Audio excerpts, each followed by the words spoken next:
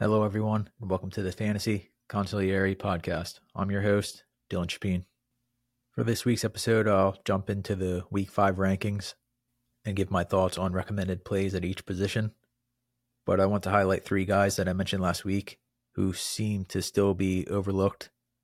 First is Kyren Williams, who had another multi-score game in Week 4. I see the same people who cautioned that he would be a sell high after a hot start are still skeptical, but as I've said before, Williams is simply an all-around football player that's in a great role under Sean McVay. He handled 28 touches in Week 4, and there's no reason to view him as anything less than an RB1 option.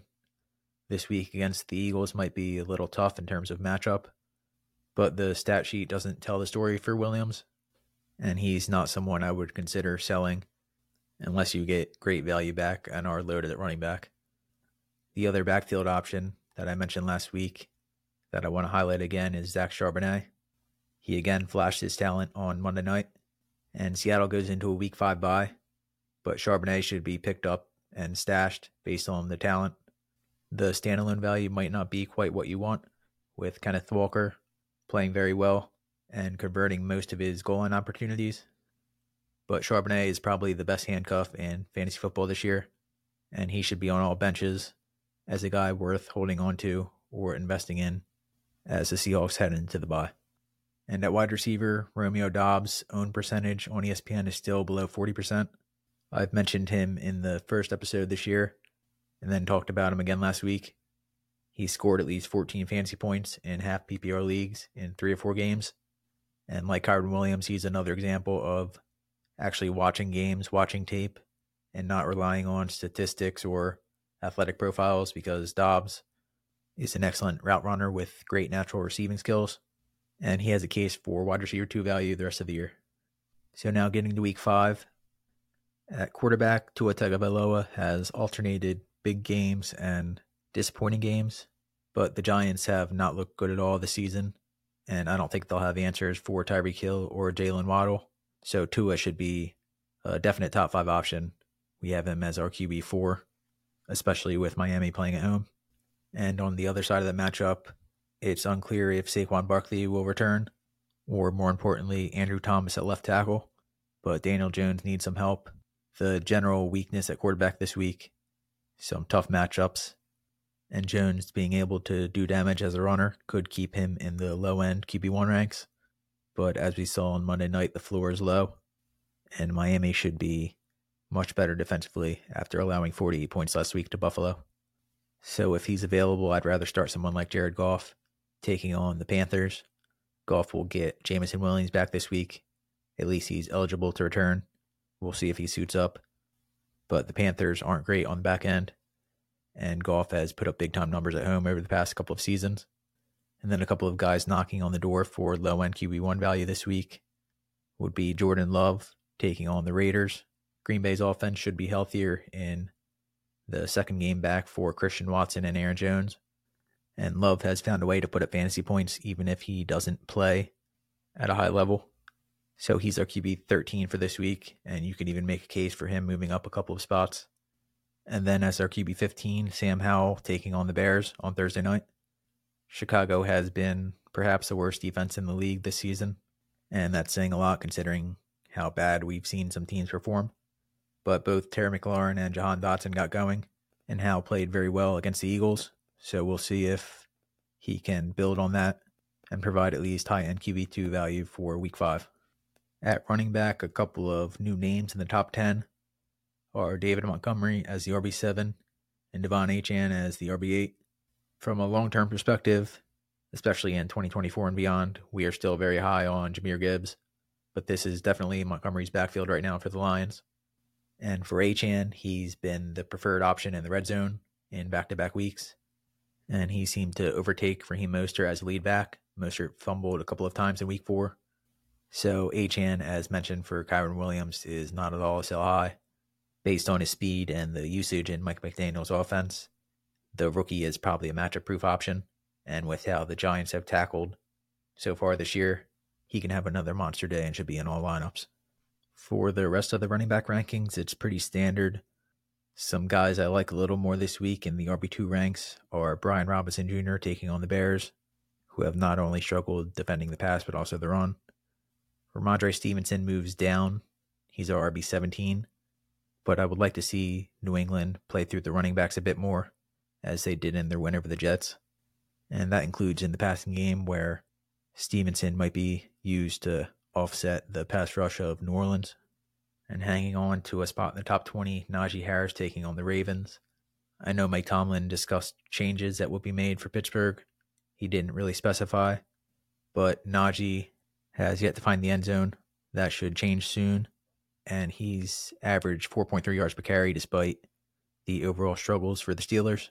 So I know a lot of people have been clamoring for Jaylen Warren to get more work, but I think getting Harris going would be the better path to getting the offense on track.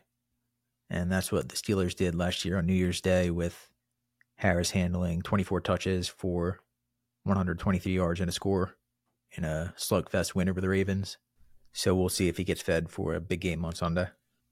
And to close things out at running back with Jonathan Taylor, the comments by head coach Shane Steichen, with him saying Taylor will practice on Wednesday and is excited to get back with his teammates, suggests that he'll suit up for the Colts, despite all the talk otherwise.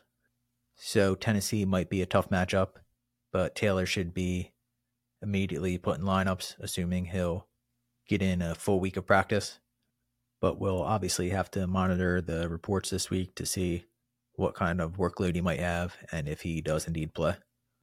At wide receiver, we also have a hopeful returning star this week with Cooper Kupp, set to practice on Wednesday, hopefully avoid any setback and then suit up on Sunday. If so, he'll be an immediate wide receiver 1 against the Eagles, and Puka Nacua shouldn't be downgraded too much based on what he's shown through 4 weeks.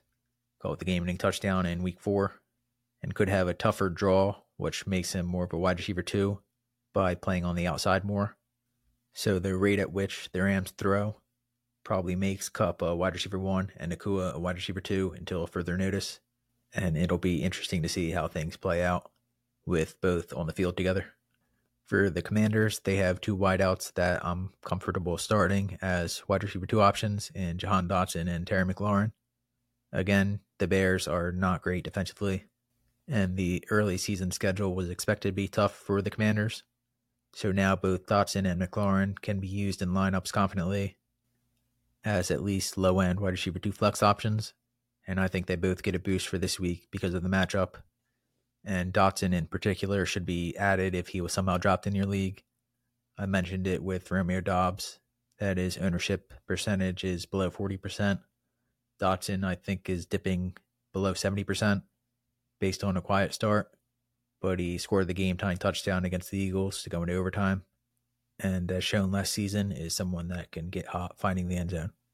And then for the upside flex flyers this week, Jordan Addison was held without a catch against Carolina, but the Vikings will need to score points to beat the Chiefs on Sunday, and Addison should be a big part of that as a borderline top 30 option at wide receiver. I think that's the highest rank we've had for him this year. And then on the other side of that matchup, the rotation makes it difficult to predict, but I especially like Rashee Rice, Marquez Valdez-Scantling, and Kadarius Toney to be the primary trio for Kansas City.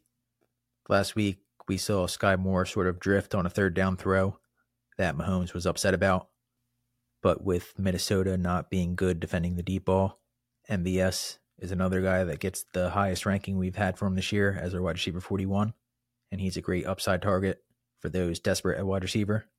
But I think Rashee Rice and Toney might be the best targets long-term for Mahomes.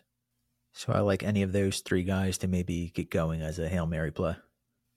And for a season-long investment, I'll mention again Marvin Mims Jr. made another big play last week in the win over the Bears.